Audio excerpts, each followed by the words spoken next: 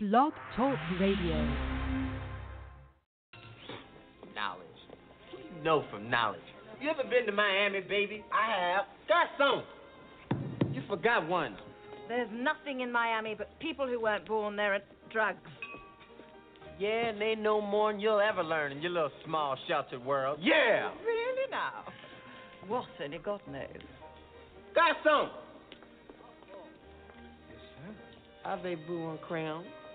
That's French. I understand. It's obvious little Miss Mary has never been off the city block.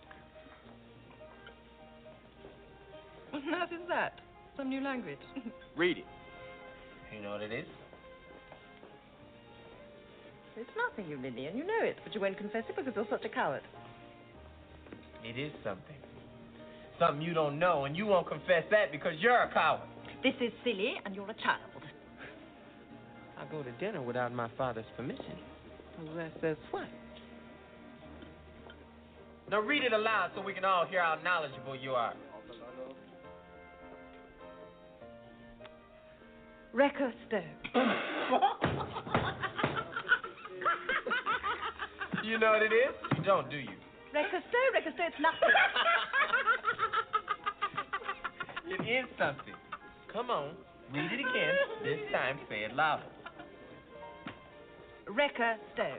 Louder. Wrecker stove! I give up. What is it? Wait. If you wanted to buy a Sam Cooke, Abby, where would you go?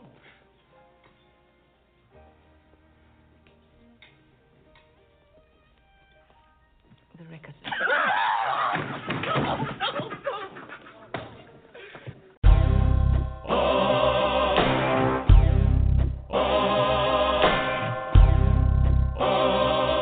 You're traveling to another radio show. A broadcast not only of sight and sound, but of mind. A journey into the wondrous land whose boundaries are that of the imagination. That's the on-air sign up ahead. Your next stop, Afronerd Radio.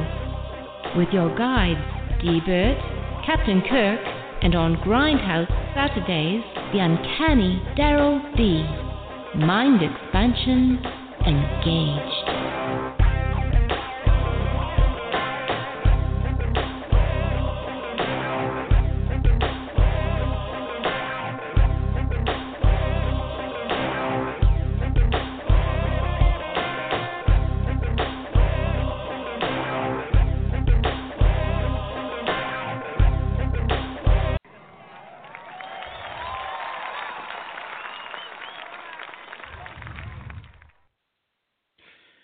What's up, folks? Are you tired of us? I don't think so. Listen, we've been very busy. Double duty. Consider this the last call. This is the Afronerd Radio Show featuring Captain Kirk. And we have been called to really do this. This is our calling. Your wish is our command. When it comes down to requests, we will comply. And it's not hard because it's no secret that yours truly was an extremely big supporter of the late Prince Rogers Nelson. And we've been going on with this thing for the last couple of days because people, I believe, are still trying to deal with this thing. This is a very surreal moment. This is the guy that we thought was going to actually last for the duration. And I guess on a cosmic level, psychically, if we're going to be honest, he will endure because his music is so vast. We're talking about that infamous vault of his. We're hearing that we have a century worth of new music. Let me repeat that. We have a century worth of new music. So let's consider this the final call, the last call, the after party.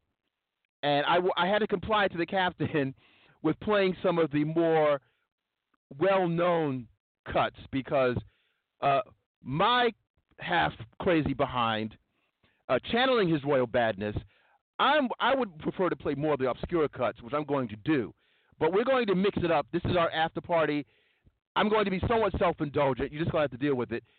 we're expecting quite a few calls because people wanted to give their insights, their impressions, their experiences with his Royal Badness, with his music, and even personal experiences. Hell, that's out there as well. The caller number, feel free to buzz on in. Again, this is our after-party Prince retrospective. We're going to disseminate information and disseminate funk. That's what we do. We do that anyway. 646-915-9620, 646-915-9620. So I'm going to play some obscure stuff, and I'm going to play, as I said, the hits that the lessers need to know. The lessers need the hits. I don't need the hits. I just need the funk. All right. There's a cut that Prince did for one of his, you know what? I'm just going to play it, and I will explain it. This cut is called, and mind you, this is Kismet. There's a word that we use incessantly on this program. Shout out to David Carroll on YouTube. It's called deconstruction. Prince has a cut called deconstruction. That's it. A little bit of deconstruction, and then we're going to get to some discourse and more grooves, and we're going to make folks happy and play some of the hits. Deconstruction. We'll be right back. And you know what? Groove.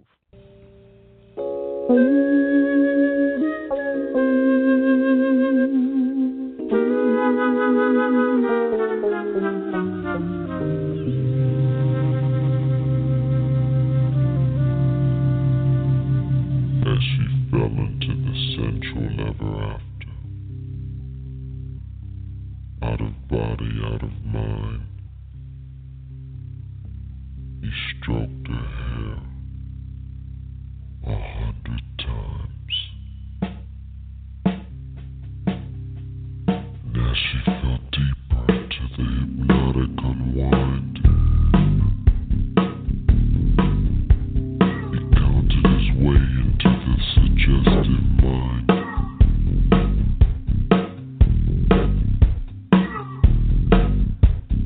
Planting a seed that bears fruit on the tree. He said, repeat after me. Repeat after me. Repeat after me. 1 plus 1 plus 1 is 3.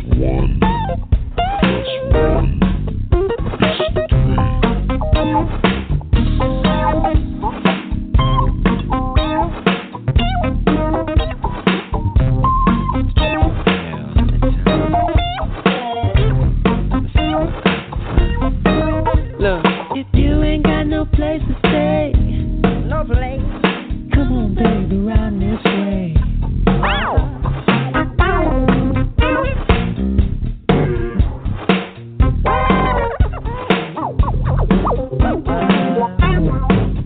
Stay with me, baby. But let me tell you how it's gonna be. There's a Democratic order.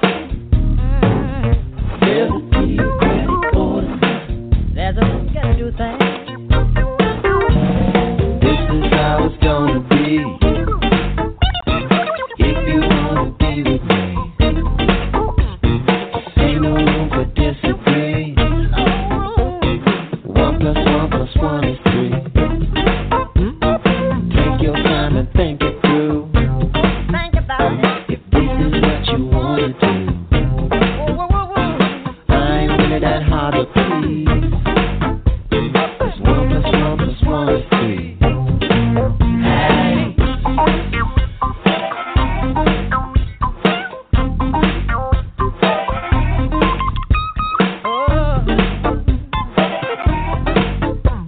Say, baby, let me play with my thing.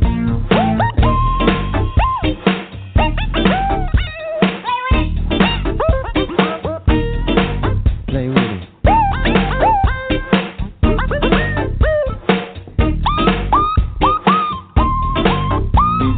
Stroke your hair 100 times. Let me see what I can find. Hey.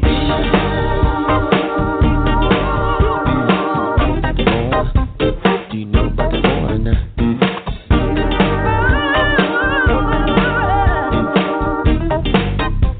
Y'all know nothing about that.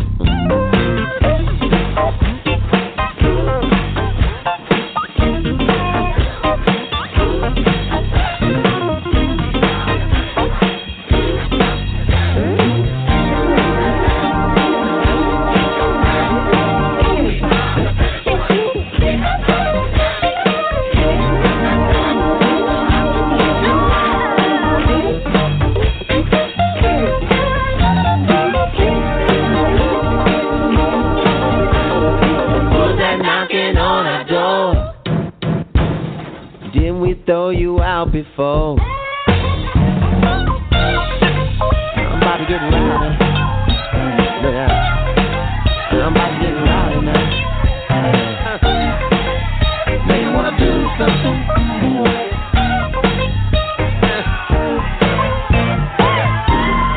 We could be surrounded in the palace. Everybody wants to get you. I don't care how many y'all just came today. Let me see you shake your hand. We don't give a duck what you got on. You just need to work that sexy body all night long. Come on, hey.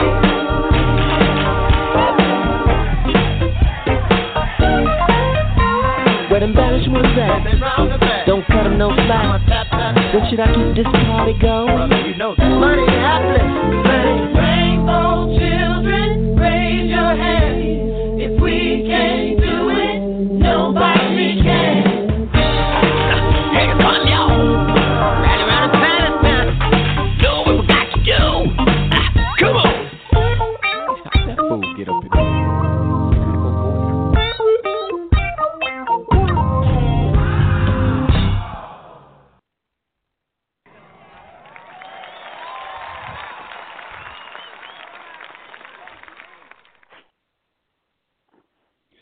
Deconstruction. Of course. Of course it's going to be called deconstruction. I tell you there's a tangential connection with his Royal Badness and yours truly. Deconstruction was that groove from the 2001 release of the Rainbow Children album, which I actually thought, even the packaging of that album reminded me of what was going on with the neo-soul movement. And I'm pretty sure, I can't confirm this, but I'm pretty sure he was somewhat channeling that groove, because that was at around the time that neo soul was at its zenith, and all those albums that came out, whether it was Common or D'Angelo, they kind of had the same look, and it was more of his foray going back into original instrumentation. So the look of the album, the vibe, the jazz tonality of that album, it seemed as if he was being influenced, and even with his shows. It wasn't uncommon for Erykah Badu to come through. Quite a few cats that were connected to the neo-soul movement were all of a sudden appearing at concerts at that time. So anyway, again, this is the last call, folks, courtesy of Afronerd Radio, courtesy of the Afronerd Radio Machine. Let's introduce, I don't think I formally introduced, I'm so caught up in this thing. Captain, you're needed in main engineering again. Let's get to it.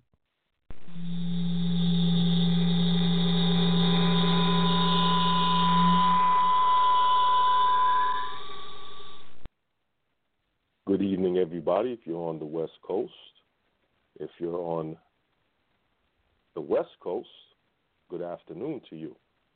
Now, what we're doing here today is just par for the course. When Afronerd did the impromptu show on Thursday, I suggested to him behind the scenes, you need to dig into this more because of how great this man is, meaning which, doing another show. And the reason why I say is, even though he is gone, is because we still have the music. And a lot of times as humans, we are very much into celebrating death more than we celebrate life. So what I want to do, and this is something that I'm going to suggest to Afronerd behind the scenes, you won't know the people until it happens, is that I want to invert the pyramid, meaning which, what do I mean by that? There are still a lot of great artists around that are still alive and have some really good music out there, and at times great music.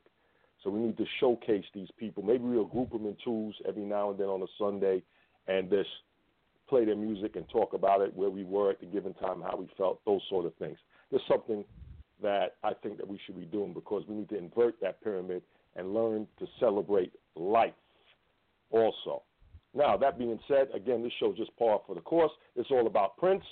I'm going to hand it over to the great Afronerd. Take it, sir.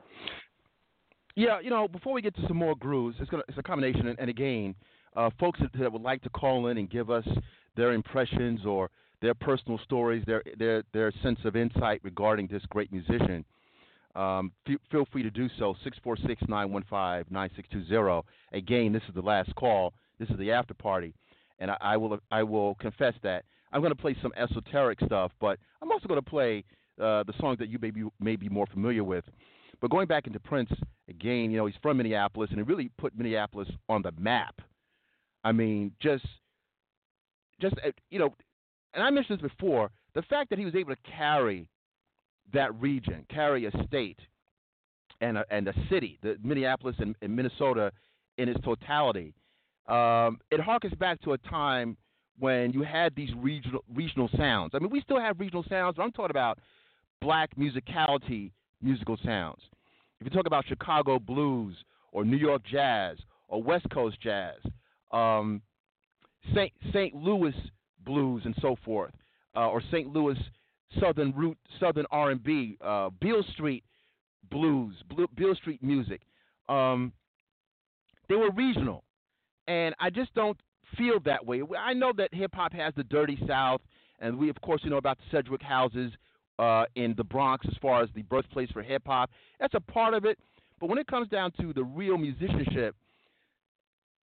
that's over. I mean, in a way, as far as it really being promoted. I mean, honestly, we're going to do our best channeling what the great Captain has just stated, that I'm always mentioning and showcasing. We're doing it together, showcasing unique music, the Afro-punk scene. Shout out to Afro-punk. Afro-punk Philly is coming around, Afro-punk Atlanta, and, of course, Afro-punk Brooklyn.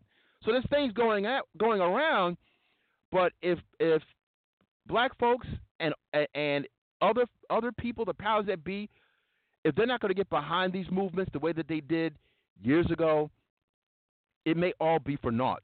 Anyway, again, Prince left the building at the age of 57, about a month, 2 months away from, about a month away from his 58th birthday, June 7th. Born in a musical environment. His father was a great local pianist, John L. Nelson. And when you think about Purple Rain, there's a lot of fiction in Purple Rain, but there was also some stuff that was actually quite accurate. But even with the lineage thing, not that it really matters when it comes to what is black, truly black, but he was a master at knowing what it would take to be acceptable. And as with like many black people, especially in entertainment, you kind of find yourself as you mature. So he had this Italian black thing going on, but the reality is that his mother, Mattie Shaw, was a singer in John L. Nelson's band, and she was an African-American woman of Creole extraction. Think Beyonce Knowles type. And John L. Nelson was African-American. So he came from a monoracial lineage. But as I said, it doesn't really matter when it comes down to what black is. President Obama is a testament to that, and he has said it himself. We are an admixtured folk. So all that stuff that went down in the movie, that was for the sake of the crossover. And that came out later on. For those who are true Princeologists, they know that kind of stuff. I'll give more information about Prince, more on his development. I want to play some more music. Bear with me as I go into my own personal indulgences, and then I'll go into the more well-known grooves. This right here, I think, is probably in the middle. For those who are real funk technicians, they know this groove. This is DMSR. We'll be right back. Let's groove.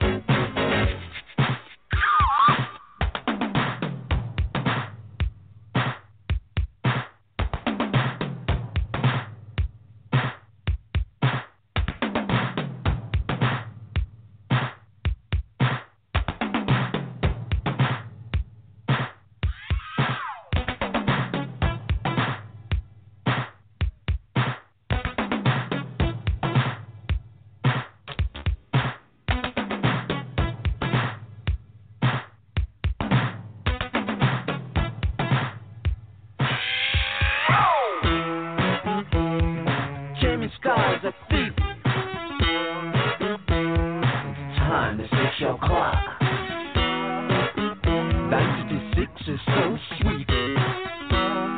Now you can all take a bite of my purple rock till we stop. Are you ready? Hey. Everybody singing the song now. Ooh. All right. Dance music, sex, romance. Everybody say, ooh. All right. Dance music, sex, romance. Negroes say, ooh. All right. Dance music, sex, romance. Puerto Ricans say, ooh. All right. Dance music, sex, romance. Everybody go, all right. Dance music, sex, romance. People in the house say, ooh, all right. Dance music, sex, romance. Japanese, they wanna, all right. Dance music, sex, romance. Everybody sing it and say, all right. Dance music, sex, romance. Go to the place, say, yeah. Somebody help me!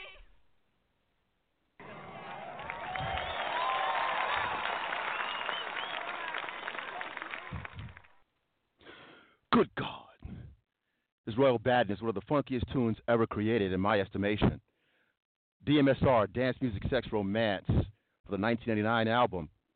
And I think it still holds weight, still 30-plus years later. Will we see this again from some other artists? I would like to see some other artists come out now that could be this funky. I don't know. I mean, we will see. We will see. Let's go to.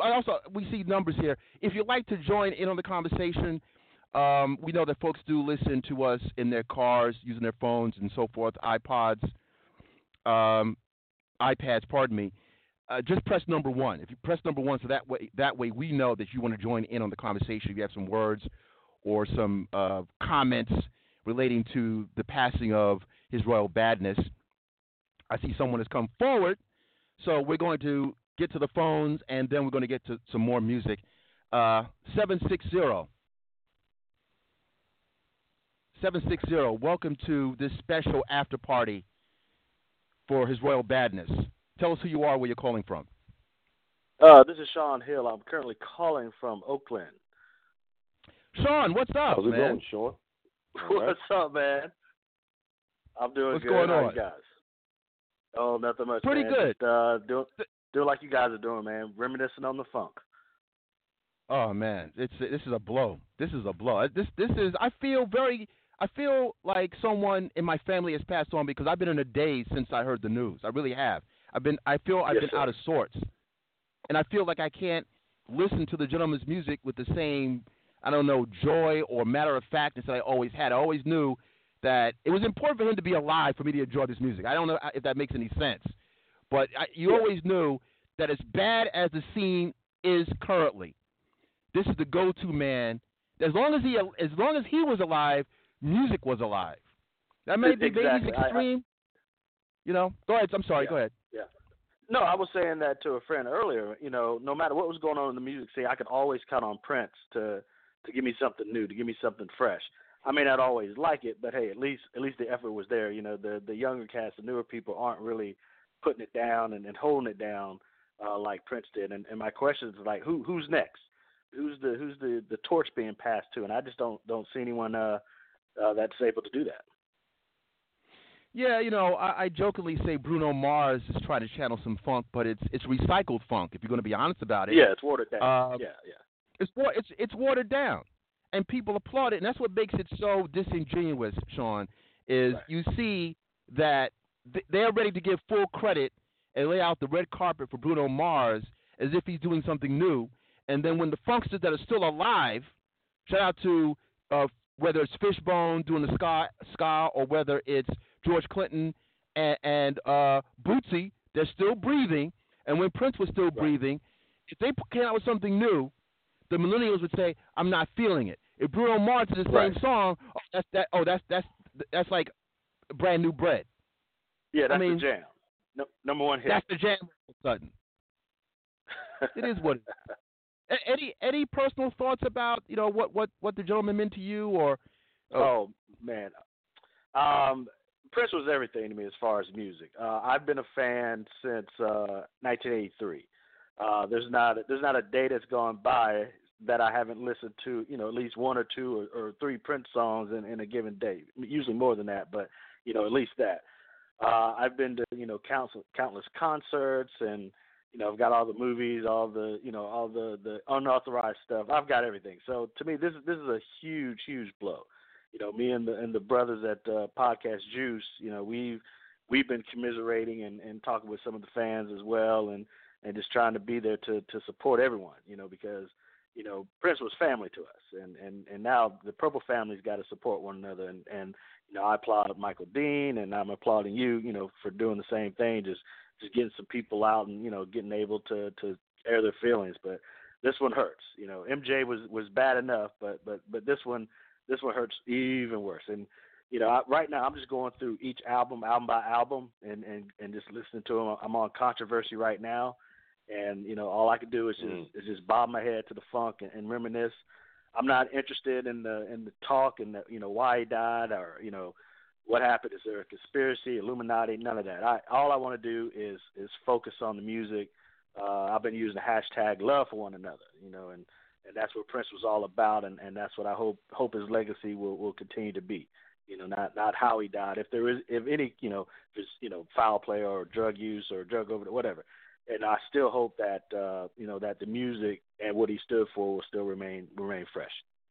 Something else I want to mention this, and we'll get back to the grooves. Okay. My longtime friend and Captain Kirk's predecessor, Mr. Starks, had said some things that reminded me about. And the funny thing is that he kind of favors Prince, believe it or not. So that's worked in his favor for quite some time. And we even went to a concert together in the front row in Jones Beach, Long Island, and Prince shook Mr. Stark's hand, and I gave him that look. So okay, he thinks you're a cousin or something. Anyway, as Spike Lee was down a few seats down from us, so it was kind of a surreal evening. Probably one of the best concerts I ever attended. To be front row to see everything up close, that's a whole different thing too. I've been to countless concerts, and after I got front row, it was unacceptable for me to not be able to be very close to the stage. If I didn't get to the stage, I wasn't going. That even was a different experience, to be able to really see that genius up close. But going back to what I was going to say, as a reminder from what Mr. Starks told me, he said, if we're going to be very, very much honest about Prince kind of gave us a blueprint on how to really deal with women in some way. Kind of tapping into that sensual thing, even whether you were using his music as background stuff, the kind of being sensual and knowing how to approach women, that was kind of there with Prince. It's just a lot of things that we kind of tapped. Also, allowing your freak flag to fly. I've been seeing articles now where they're saying that Prince really provided the comfort and the groundwork for the black freaks, and I say that affectionately, for people who now we have Afro punk, and we see black kids that are able to, some of them are able to kind of break away from convention. The musicians and just regular black young people that choose to break away from convention, Prince laid the groundwork for that. So there's a lot of things that we have to really give credit for, even on a business level. And being able to be a polymath and being able to have your hands in so many different things, multi-instrumentalist, arranger. That's one of the things I always really dug about getting a Prince album, is that you would always see that produced, arranged, like 5 different titles for one person. I was always in awe of that. And I never really seen anybody else do that. Anyway, Sean, you can stay on hold. We're going to go to some more grooves. We have to do this. That's part of the Afronerd machinery. Give you that superior funk. Let's go to one more groove. Now, Q-Storm is listening, and he's saying, now who doesn't know some of the stuff? Some of the stuff is 30 years old. We know it. But the millennials, I've heard some real twisted up stuff about how they don't know this man. So I'm going to be a reminder. Another Love a Hole in Your Head. Let's groove.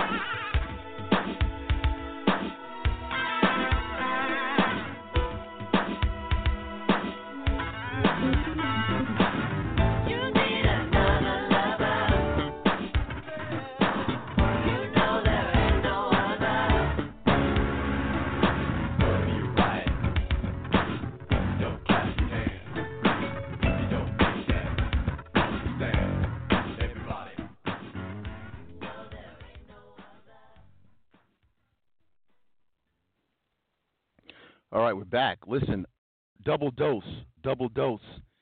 Let's give you a little bit of, well, you know what? I'm not going to mention what this is. I'm just going to throw some stuff out there just for S and giggles. More groove.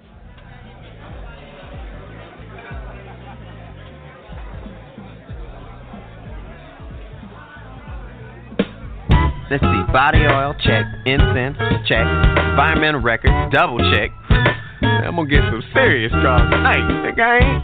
Let's see, if I tell Gilbert and Rome to meet me at 11 and I creep at 10, that'll give me an hour free reign. More draws. 9:30, getting dressed. I had a couple sips of wine. Boom, I swear to God, my suit was hanging fine. Everybody at the club, when I stepped from a limousine, they said, ooh, it's good to see you. I said, oh, it's good to be seen, you know what I mean? I'll tell you what's good. It's a good thing we live close, because I almost suffocated in that car. Next time I won't wear so much Paco Rabanne or whatever that's. I wonder if they got potato chips up in this one. Man, this ain't like them house parties we used to go to. That's alright. I'm clean. Tonight, hey, I'm a movie star. I see myself on a silver screen. Tonight, it don't matter who you are. I'm the only star on the scene. You know what I mean? Man, I hate making movies. I like that money. Think I don't? Check me out. I just walk in, don't even find a seat, just threw my coat right on the floor. Grab somebody for a quick dance. Boy, girl, it don't matter no more. I'm hot. Mix was right. Bold. Lord.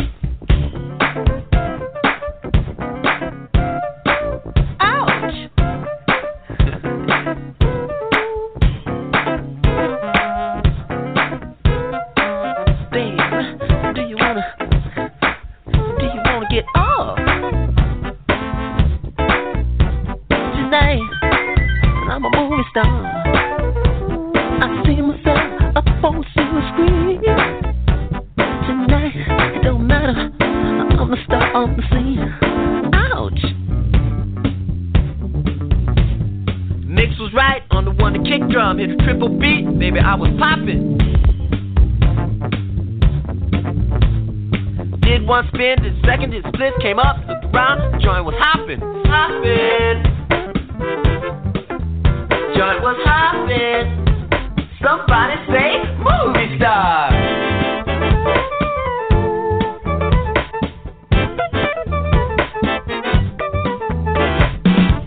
Well, check it out. You wanna dance? Are you wearing that Paco rabbit or whatever you call it? Oh wow, that's dog. What? Speak up! I can't hear over that suit. Maybe you can hear this. Am I supposed to be in That's press? right, roll joint. Check it out, baby. You wanna dance now? Maybe next song. Yeah, right. Dance for that big enough that cow.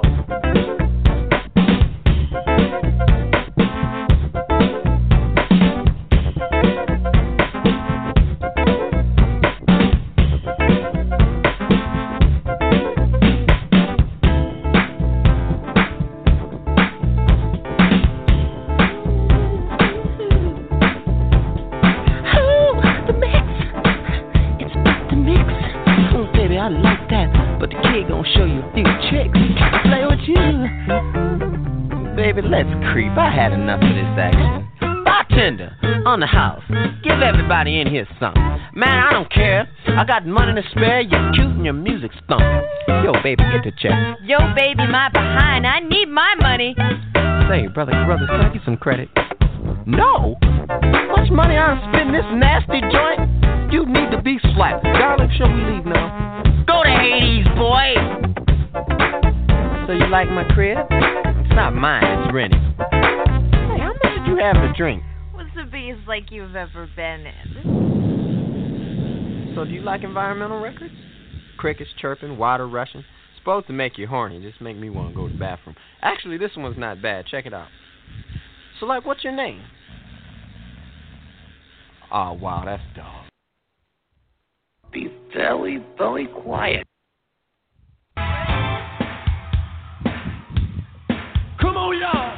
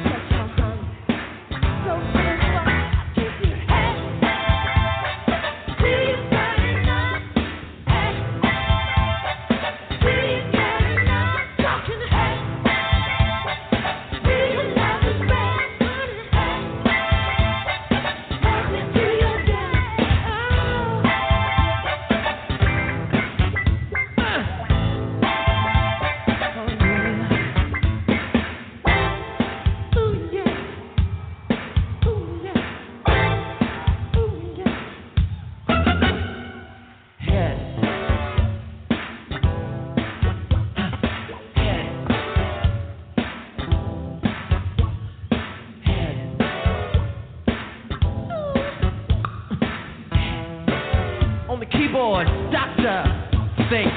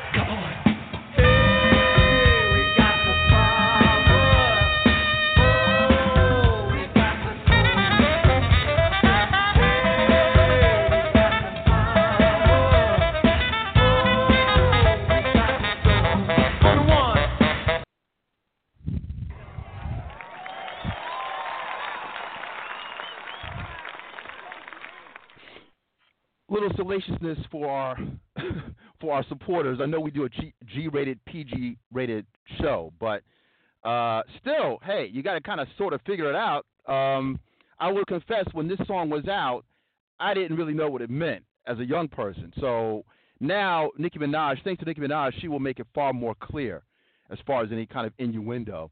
And to be honest, and not making excuses, Prince also represents the history of black music, but also the ribald side of black music, going into the blues, you know, a sugar in my bowl and that kind of thing. The blues artists did tap into sexuality, but even when they did that, blues and race music artists and rock and roll artists, that is also part of the black tradition. However, it was innuendo. Not so much innuendo, not so much talent. And I'll be the first to say this, I might have said it before, so pardon me if I'm repeating myself, but you can get away with a lot, rightfully or wrongfully, if you are really talented. If you are really talented, you can get away with a lot. I don't know if that's a right way or a wrong way, but that's just the way it is. If you're not that talented, it comes off as really being salacious for salaciousness' sake.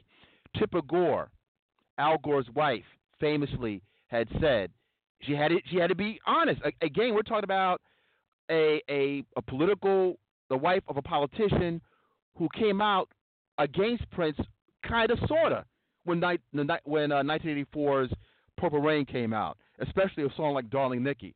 She said in the same breath, Prince is a genius, but we have to start having these parental labels on these albums. But she said, he's a genius, yada, yada, yada. And I knew back then that, okay, you really can't hate on this guy that much. As salacious as it may be as to what he was saying, and in later years he capitulated on that. Obviously, he became a Jehovah's Witness and so forth, and many of these salacious songs he refused to play, to our chagrin as real fans of the man. But I found it interesting that Tipper would say, we got to be careful with our kids, but in so many words, the man's show is funky. That's what, I don't think that the crew for this time period, they're not going to get that pass. Not when it comes down to the talent and trying to toil in this kind of thing. Folks are going to go to more grooves. I see more folks, more familiar folks are coming through. Remember, if you'd like to join in the conversation, press number 1, so that way we know that you want to contribute. We have a lot of listeners that just like to listen from their cars, from their cell phones, from their iPads, pardon me. So I want to go to one more live cut, just to remind you of a few things. This man had a number of different pseudonyms. Maybe it's that Gemini thing. Jamie Starr, Alexander Nevermind, Joey Coco. Those are his pseudonyms. But he penned a mountain of hits for other artists. But this one is from his own personal crew, and it's a reminder that as bad as the time are, this particular cut he penned, and for just S and giggles, he did this live. This is Prince, The Bird. Give you a few minutes. Let's groove.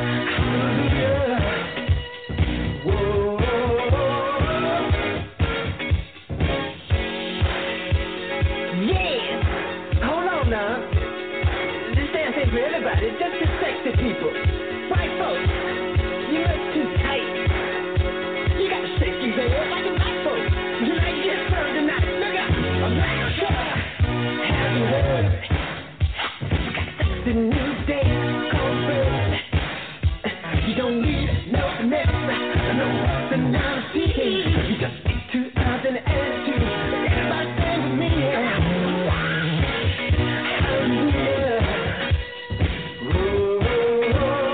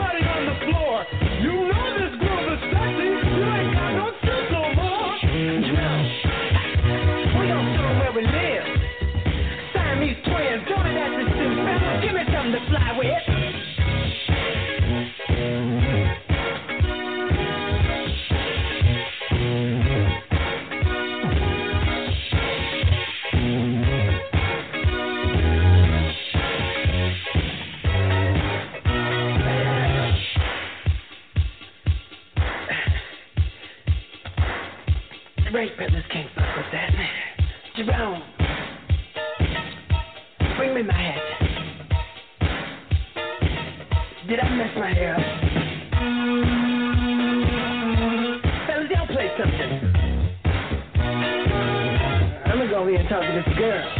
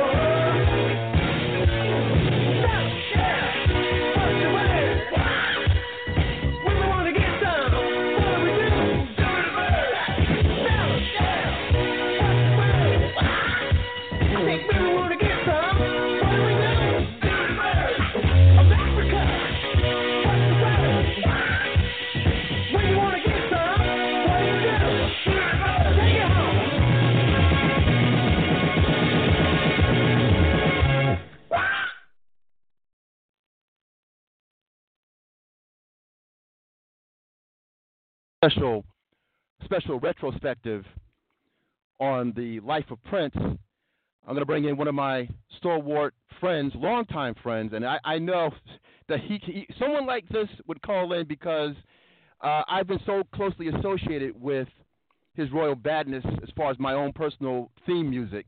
So let me bring in Nemesis. Nemesis, my brother, what's up? The bad news. You know, obviously the reason why you're playing the music. Totally shocked. Yeah.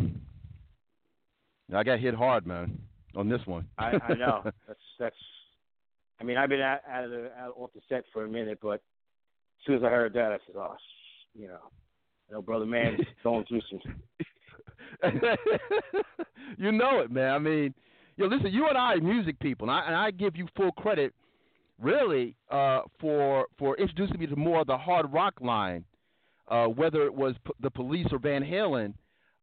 Now it sounds as normal as pie, but at the time when you were playing this stuff, Neil Peart and the gang, that crew, I always had the jazz rock fusion thing, but it was alien to me somewhat. But now I can't imagine not loving the Police and Sting and that whole crew. So I've always given you full credit for that, and it just expanded my palate for someone who grew up on jazz and soul and blues. I was solidified with the rock. So if I was to listen to the Dark Prince himself, the other Prince, Dark Prince himself, Ozzy Osbourne, I could do that, and right. I'm fully invested. Heavy. Who else am I thinking? Metallica. I'm heavily invested. So now, and especially now, even the grunge music I'm into, because where we are right now, there's nothing else. So I'm listening to a lot of the, whether it's Deep Purple or the Stones. I'm all over the place in my musical palette, and I give you a lot of credit for that, sir. So kudos to you, obviously. But This is. I said this is the death of music. This is one of the few cats that I can rely on. That when I have to deal with Kanye West and Rihanna and Justin Bieber, look at the names I'm I'm listing. That's not my generation, admittedly. But what sucks sucks. It is what it is. It's all Pablo. You know what? You know. Any thoughts? Because you and I went to the movie. There was a movie release a few years ago of Prince, and we went to the theater to see Prince live with the musicology tour. So you've been a kind of a tangential fan of Prince. What are your thoughts about his passing and maybe the legacy? Well, it's ironic that as soon as he passed, I started to see more footage of him having interviews with different people regarding his music, the recording industry, the record industry, politics, the world in general. Everybody knew Prince was deep, but I don't really think they understood how deep and on point he was. And this brings me to the next thing is, do we know anything surrounding the circumstances of his death? I know I don't. Did you hear anything lately? Well, this is what's going on. And even the Oracle, as you know, my father, the tangential producer of the show, he studies with the witnesses.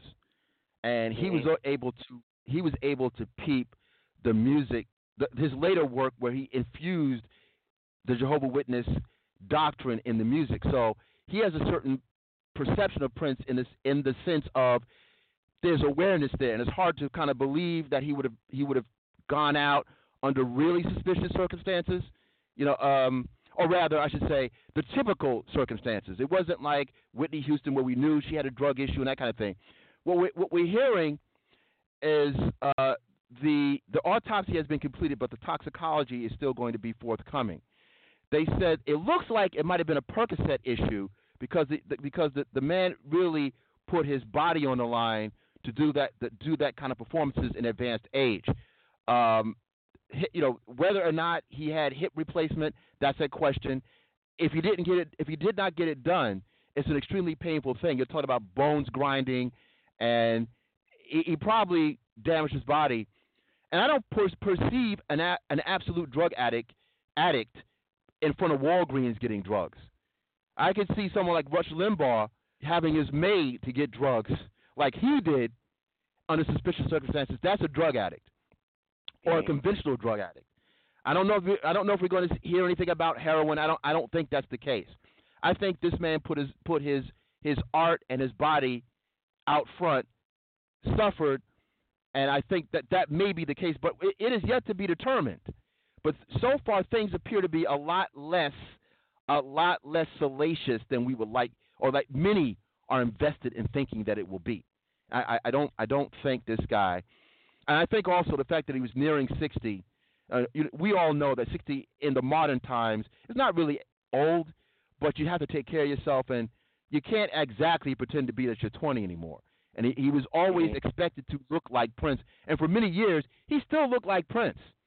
And I think he might have bought into that. I think that's just me. Nemesis, hold on one sec. We got another caller, and then we're going to go to more grooves. We can have you guys hold on also. 301, welcome to the after party, Prince Retrospective. What are your thoughts? Yes.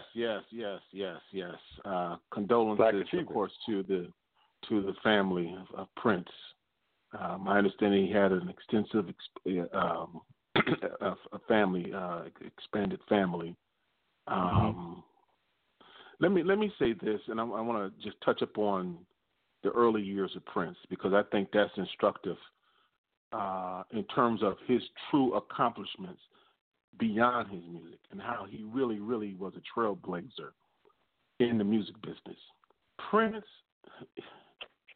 I was listening to some of his managers talk, and based on their own admission, they were not prepared for Prince. Okay, they were not prepared. They had to catch up. They were not. This is what they from his Dirty Mind over to Purple Rain. They weren't prepared for his vision.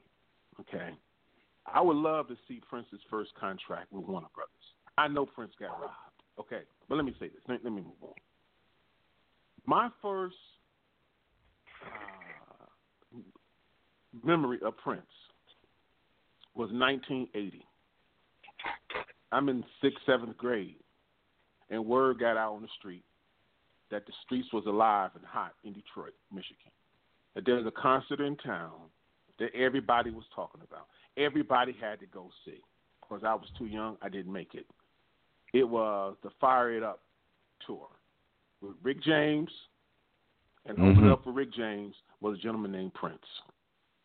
But they built the concert up as a battle for funk supremacy between Rick James, who was hot, who came out the same time Prince did, but at that time in 1980, you know, he had You and I, Mary Jane, and a lot of other hits. And Prince, you know, he had a couple. Okay. But anyway, somebody said that Rick James whipped that ass that night. Okay. This is what they said. I wasn't there. But the people who were in the music industry, the disc jockeys in Detroit, they all saw Prince's genius. And there were DJs in the city of Detroit who made their careers off of Prince. The midnight in the Detroit market was all Prince. From 10 to 2, that's all they played was Prince. About time Controversy came out, it was a wrap. Prince ran Detroit. When he came for his Purple Rain tour, he started his tour November 11th, 1984 in Detroit. He kicked it off. Came back to Detroit in June of 1985 for his birthday. He did 14 consecutive shows at Joe Louis Arena, sold out each show. Black radio, listen everybody, Black radio lifted Prince, made Prince. The pop, he didn't do what they didn't know what to do with his sexuality. They were frightened of it. It was the same thing with Little Richard. Prince broke down those doors, man. When they took Purple Rain to Warner Brothers, they didn't know what to do with it. They took Purple Rain to Indigo with Richard Pryor and Jim Brown. They didn't know what to do with it. They said, well, Prince, maybe we should let John Travolta star in it. Are you kidding me? Nobody knew what to do with Prince. Prince did that on his own sure talent. Prince, he opened up doors.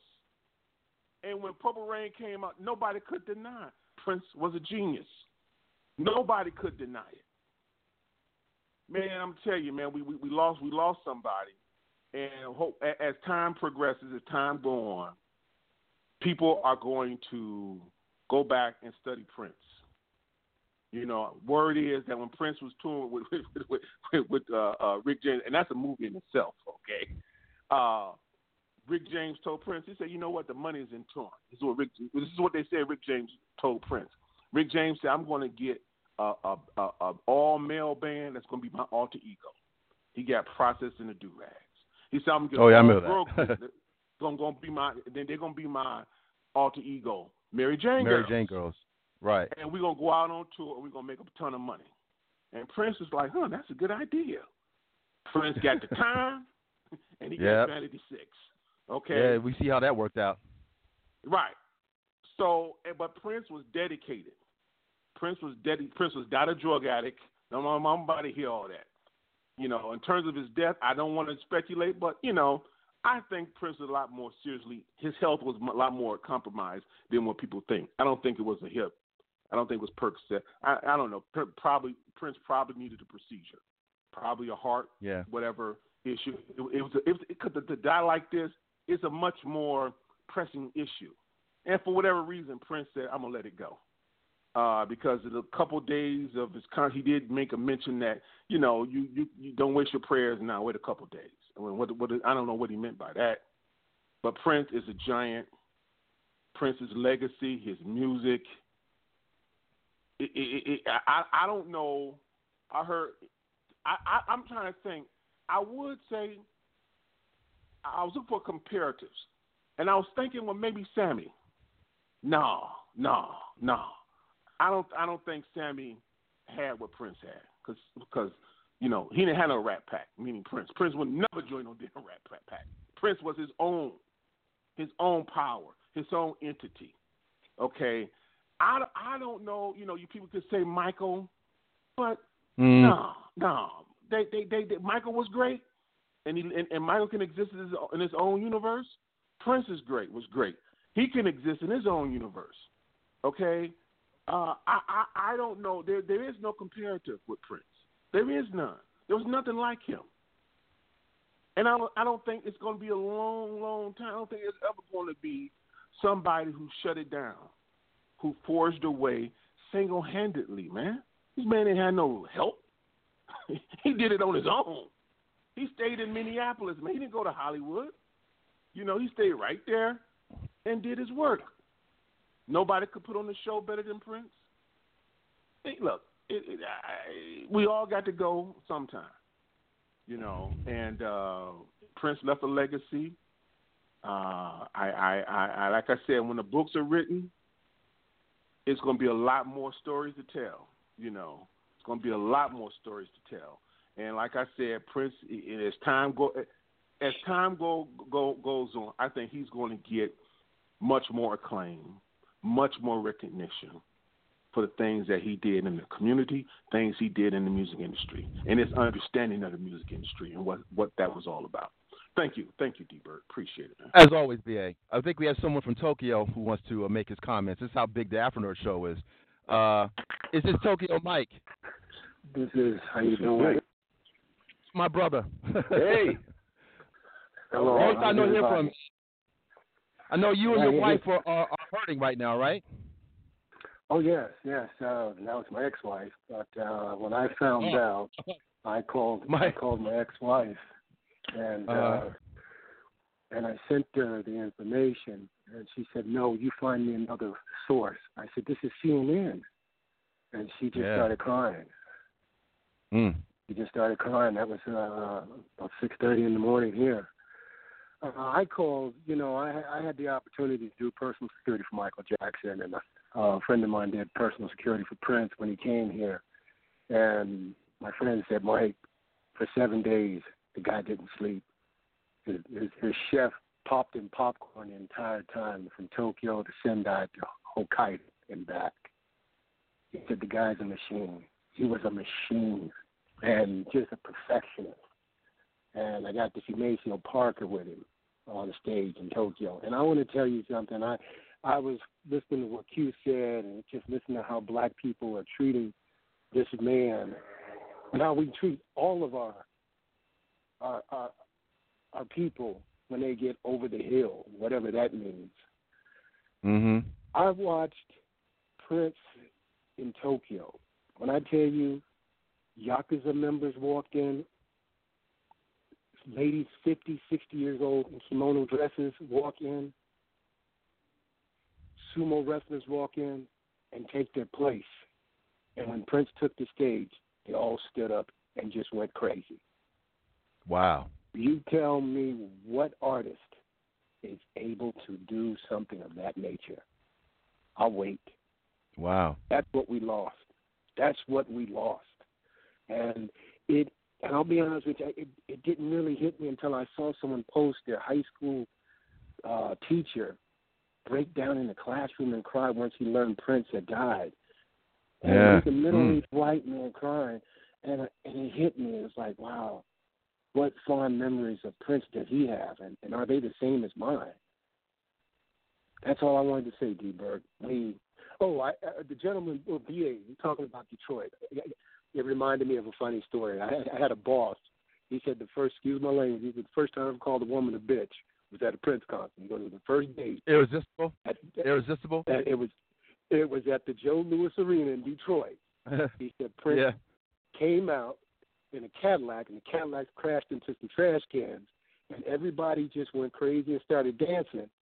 And he says, the girl I was on a date with wasn't dancing, and everybody was looking at her like, what's wrong with her? And he goes, bitch, what's wrong with you? This is Prince. You better start dancing. And but I just called her that, right? He said the woman just looked at him like, oh, yeah, this is it. Oh, man, that's crazy. That's all I want to say. As always, get back in here. Thank you so much, man, and rest in purple. R.I.P. Of course, man. Of course. Thank you, man. Right. Appreciate you coming through. Thank you so much. All right, Tokyo Mike. Oh, sorry about that. Tokyo Mike from Tokyo. That's how big the Afronerd Radio Machine is, people. And actually, you know, there's a contingency or a contingent of funk in Japan that are very appreciative of black music and American Western music. They know the deal. And I think, you know, I'm going to go to another groove, and then we're going to have more discourse. But the bottom line really is Prince was that dude, and I hope it really comes out. He's been severely underestimated. And I've mentioned this before on earlier podcasts with his rendition of George Harrison's When My Guitar Gently Weeps. When he does that in front of Tom Petty. Now, Tom Petty is a force unto himself. There are quite a few cats on that Rock and Roll Hall of Fame stage with Prince. Prince might as well have been Michael Jordan when we really saw what he could do. And that's kind of what happens with minority folk, is that we're consistently underestimated. And this guy, we will put Michael Jackson, and I'm not a Michael Jackson hater. Michael Jackson, we have to give him his due. But there's no comparison between these two because they're different types of artists. You can't compare a dude that can dance the way that he did. I'm talking about Michael Jackson now. That can dance the way that he could and was able to garner a world stage as an entertainer. Prince, he had his he was a force that really encapsulated the entire package. Always changing his look, being able to produce other artists, writing your own songs, arranging your own songs, being able to do soundtracks. I mean, you're talking about a complete artist. You will go to Prince and say, listen, this is what I need done. The man would give you what you needed. Michael didn't have that ability. Now, folks people who don't understand how music really goes down and how there's a certain skill set to actually making music from scratch, where you're talking about someone who's literally a one-man band. Michael Jackson wasn't that guy, but you got to give him the respect for what he's able to do. But the skill set, two different things going on. Now, hopefully the truth will come out. That vote, when it opens, that's going to be part of that truth. Anyway, let's go to one of his consummate grooves. I want to throw this out there for folks that I'm more of the esoteric Prince. Let's go crazy, complete dance mix. When we come back, more discourse, more honoring for the passing of his Royal Badness. Let's groove.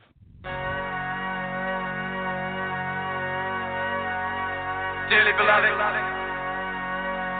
we are gathered here today to get through this thing called life. Electric word, life, it means forever, and that's a mighty long time. But I'm here to tell you, there's something else. The afterworld. A world of never-ending happiness. You can always see the sun, day or night. So when you call up that shrink in Beverly Hills, you know the one out there who's gonna be alright. Consider asking how much of your time is left, ask how much of your mind, baby. Cause in this life, things are much harder than in the afterworld. This life, you're on your own. And if the elevator tries to break you down, go crazy, punch your higher floor.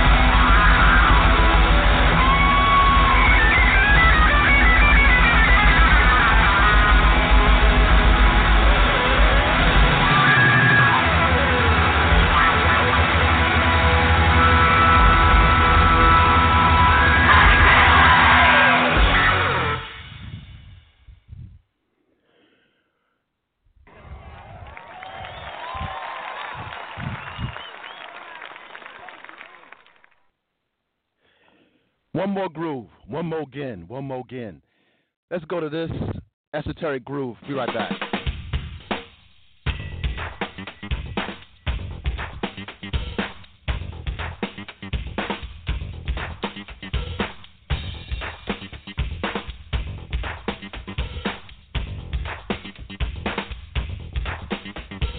Oh my God, here you are, prettiest thing in life I've ever seen.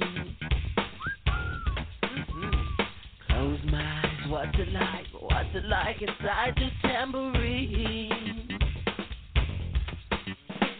Oh my God, there I go, falling in love with the face in a magazine.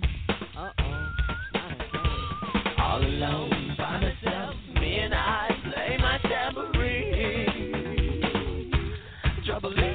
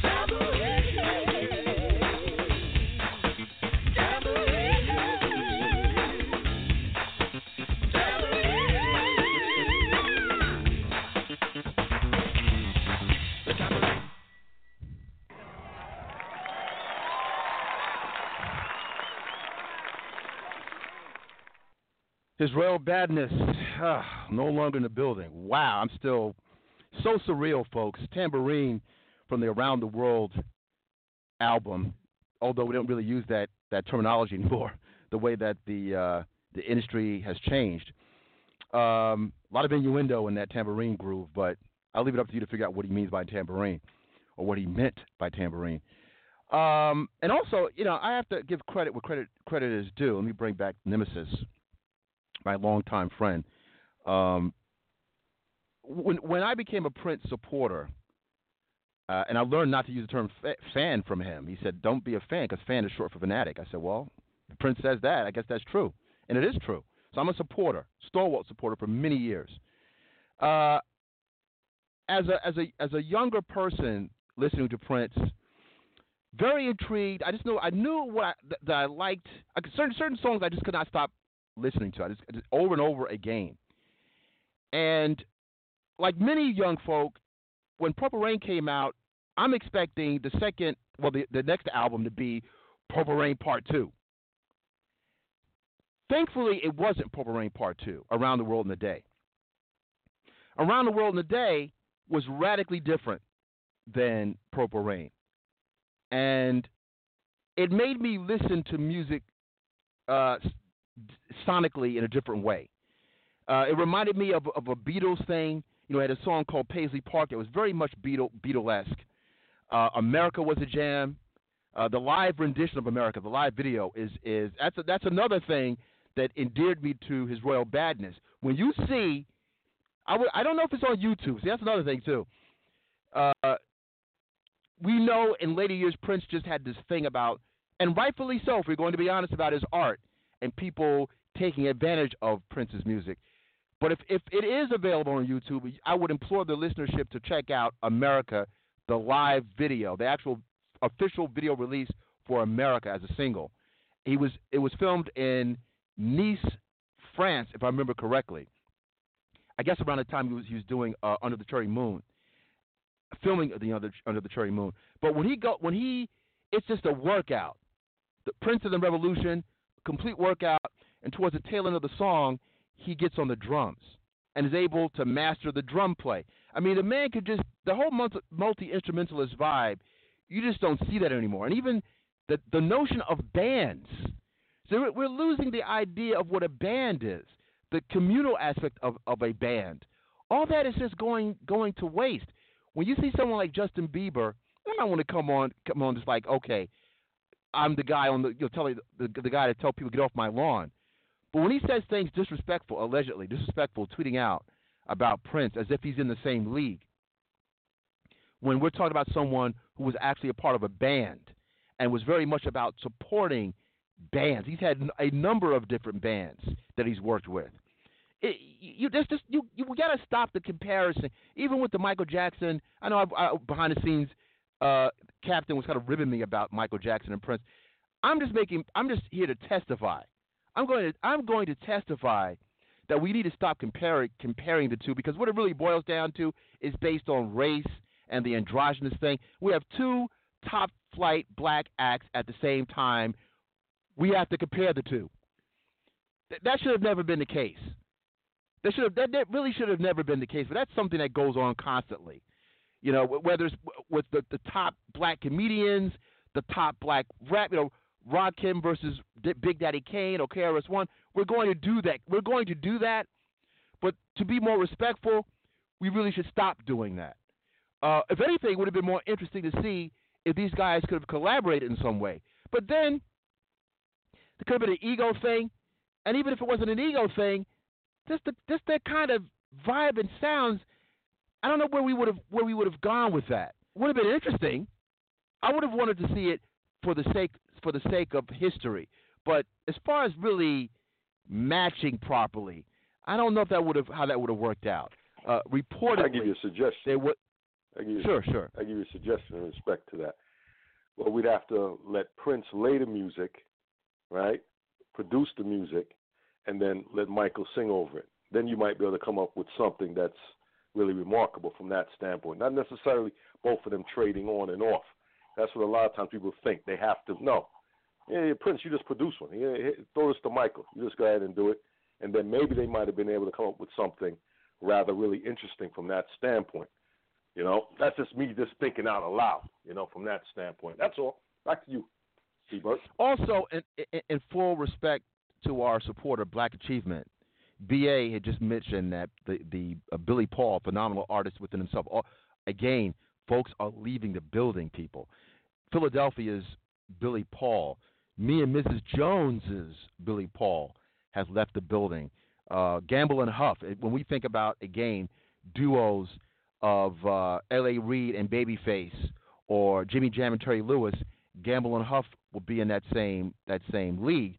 Gamble and Huff, production on the Philadelphia sound. Billy Paul was a component of that sound. He's no longer with us. I'm also thinking of Billy Paul. I guess he has a distinction of making a lesser-known record, but it's still a historical one called "Am I Black Enough for You?" Am I black enough? For music people, they know that song, but it also bears the distinction of being a heavily influential and sampled record for Schoolie D, who is also from Philadelphia and a rapper that you might say, at least on the East Coast, might have ushered in the gangster rap thing. So, if you want to put that out there as an anecdotal thing, I don't know if Schoolie D gets that credo, but he definitely ushered in that sound, and he has his version of "Am I Black Enough for You" as well. But yes, Billy Paul is no longer with us. 2016, not the greatest year. Not the greatest year. David Bowie left the building. Glenn Frey left the building. Whew, man. Can I interject something to you for a split sec? Oh, yeah. It's all the profound people that connect across the barriers of the world, the barriers of race, religion, social, economic, so forth. These key people are gone. Now, some people say it's just old age, misfortune, but you know how I think.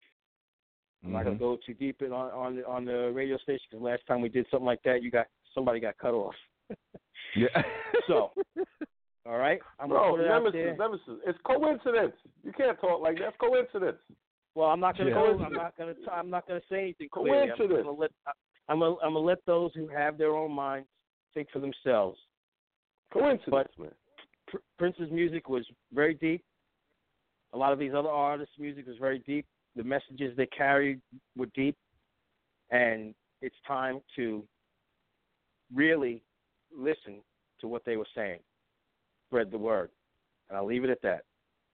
But you know what I'm talking about. Oh yes, of course. You know, we've been talking that way behind the scenes. That see, I got to put this out here because it's all about full disclosure. And now we have to kind of believe TMZ now. TMZ is becoming reputable. Isn't that funny? The TMZ, they hone in on this stuff. Now they're becoming to the point where whether it's CNN or the New York Times or the Wall Street Journal, these white shoe media operations, we can't really trust them. I would say a lot of these mainstream media outlets are engineering this presidential campaign. I said it. They're swaying this thing. You're arguing in a vacuum, brother, because I believe most of your listeners, including myself, we know what's up. I refer to the sheeple don't know what's up. You know what I mean? Exactly. They're not allowing this. They're not really allowing this to play itself out the way it's supposed to.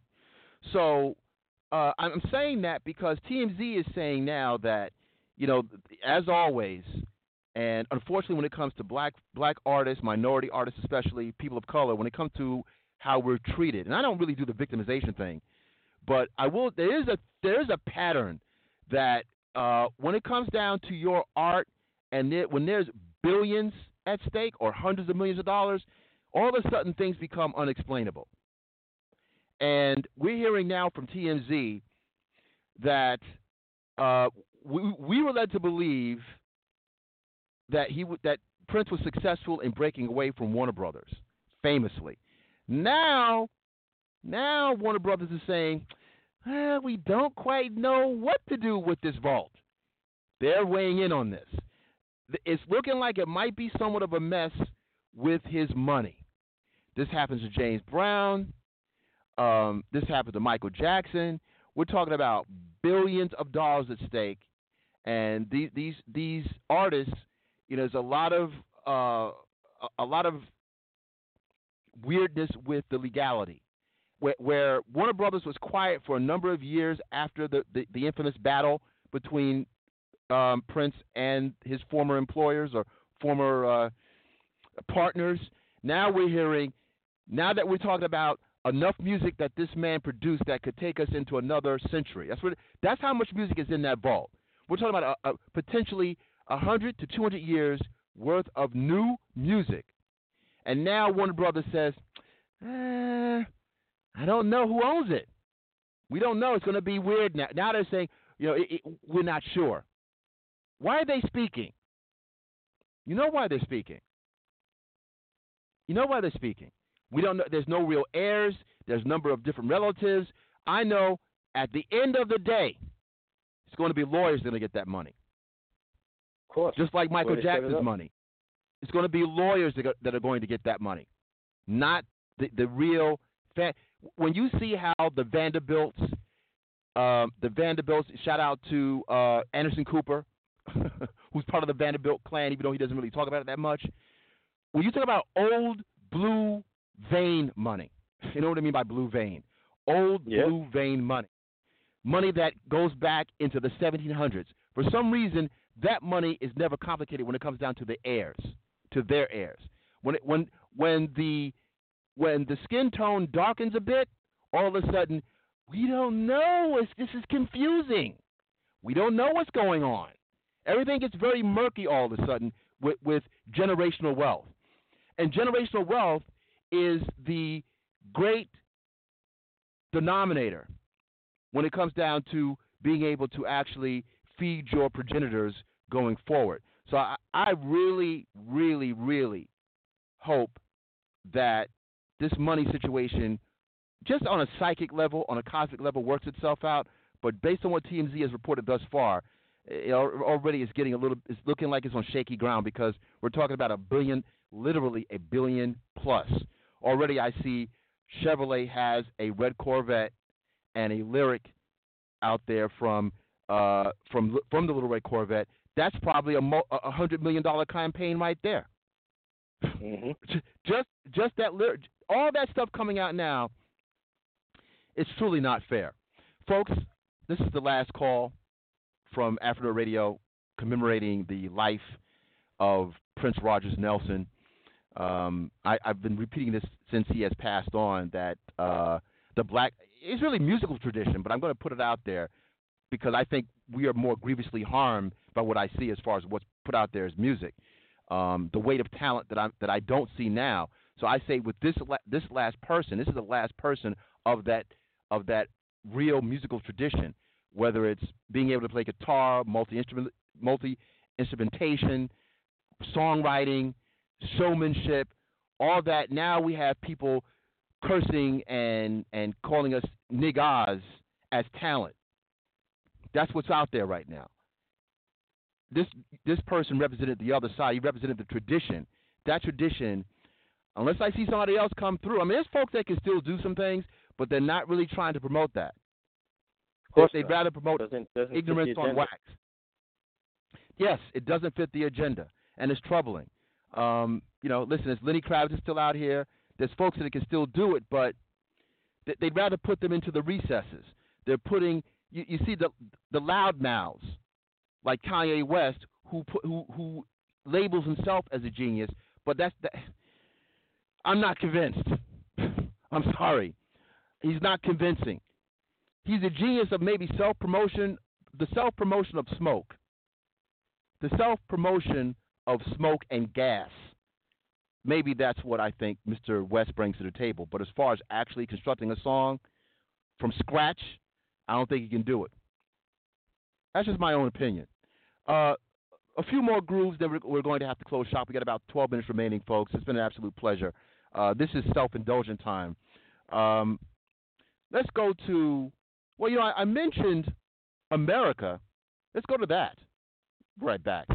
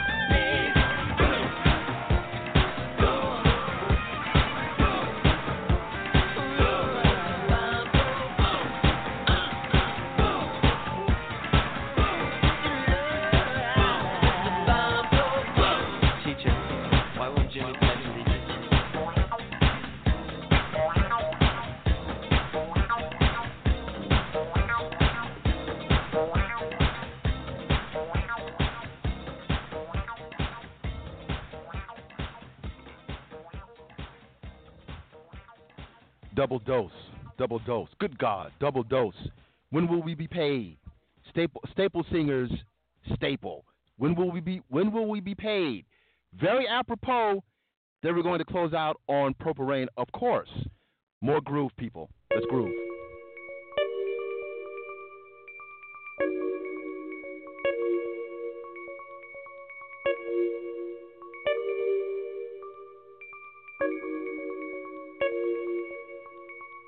When will we be paid for the work we've done?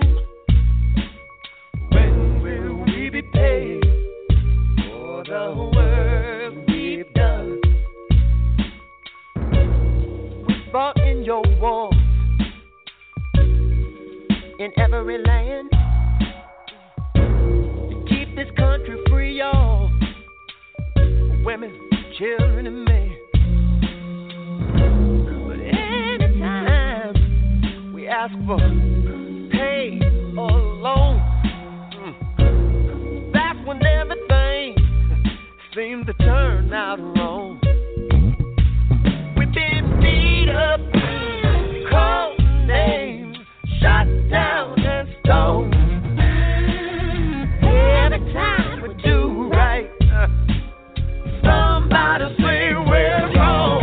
Tell me, when will we be paid for the work we've done?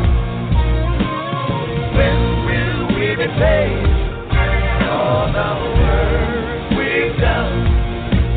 Listen, we work this country from shore to shore. Our women cooked all your food and washed all your clothes. We picked cotton and laid the railroad near. Worked our hands down to the bone. And your love of me, tell me, when will we be paid for the work we've done? When will we be paid for the work done?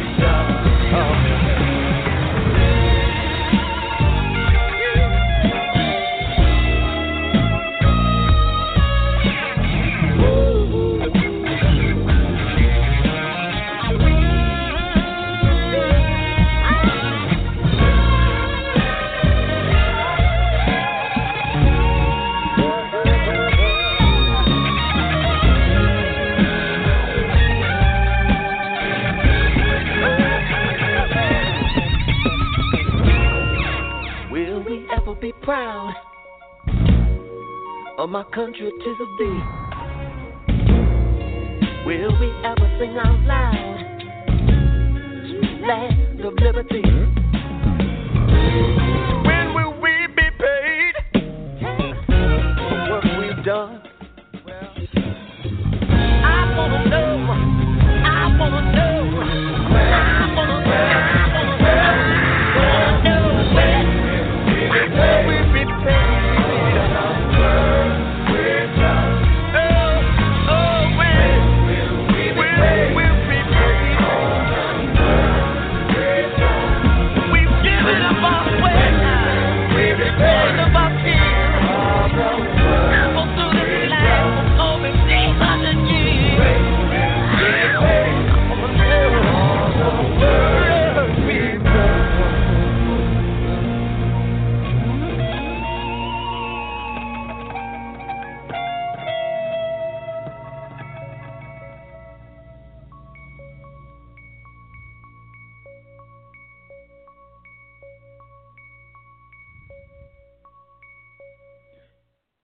When will we be paid? That's a pretty good question. And again, that was a cover, initially Staple Singers, and he's worked with Mavis Staples. Again, we never really discussed this really in depth as to the level of talent that he actually worked with. Mavis Staples is a treasure, and that's initially a Staple Singers song, but he has a complete different version of it.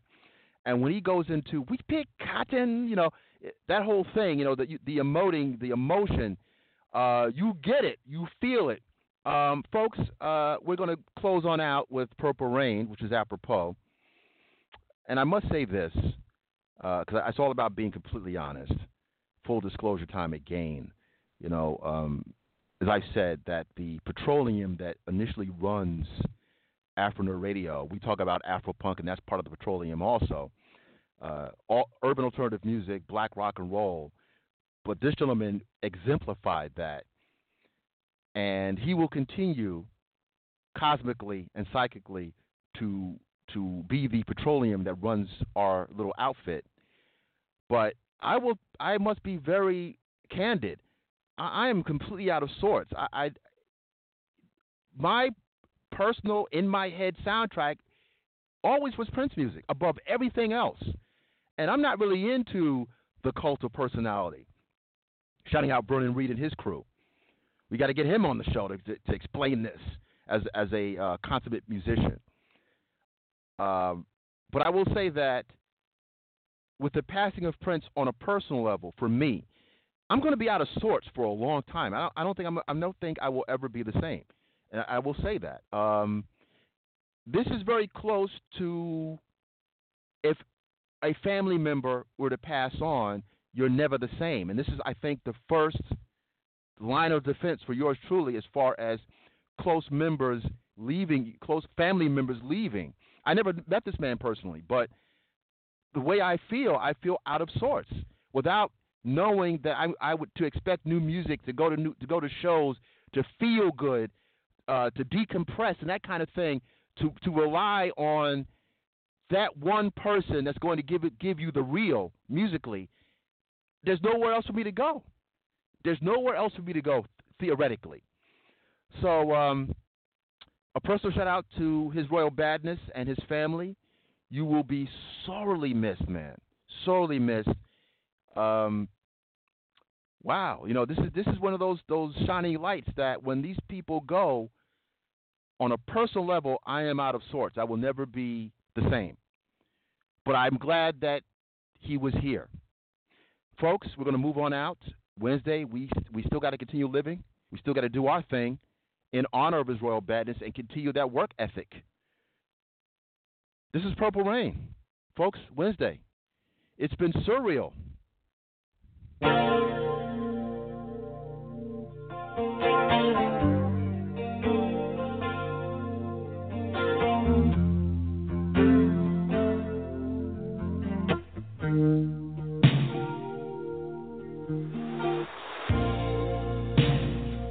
I never meant to call you in your sorrow.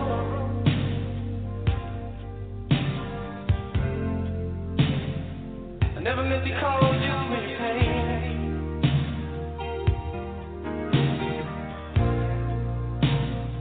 I don't want to one time see you laughing. I only want to see you laughing in the purple rain. Purple rain, purple rain.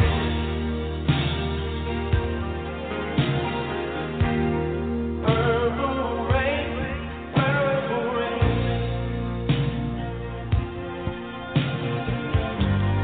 Purple rain, purple rain.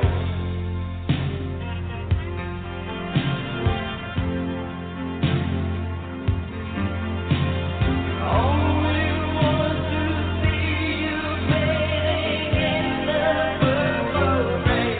I don't want to be your weekend lover.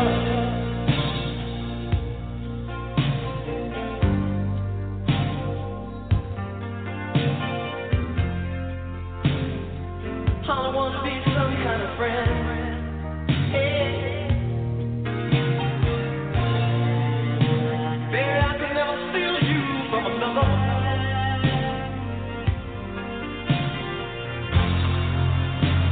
It's such a shame our friendship had to end.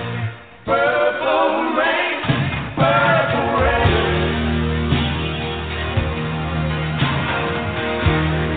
Purple rain, purple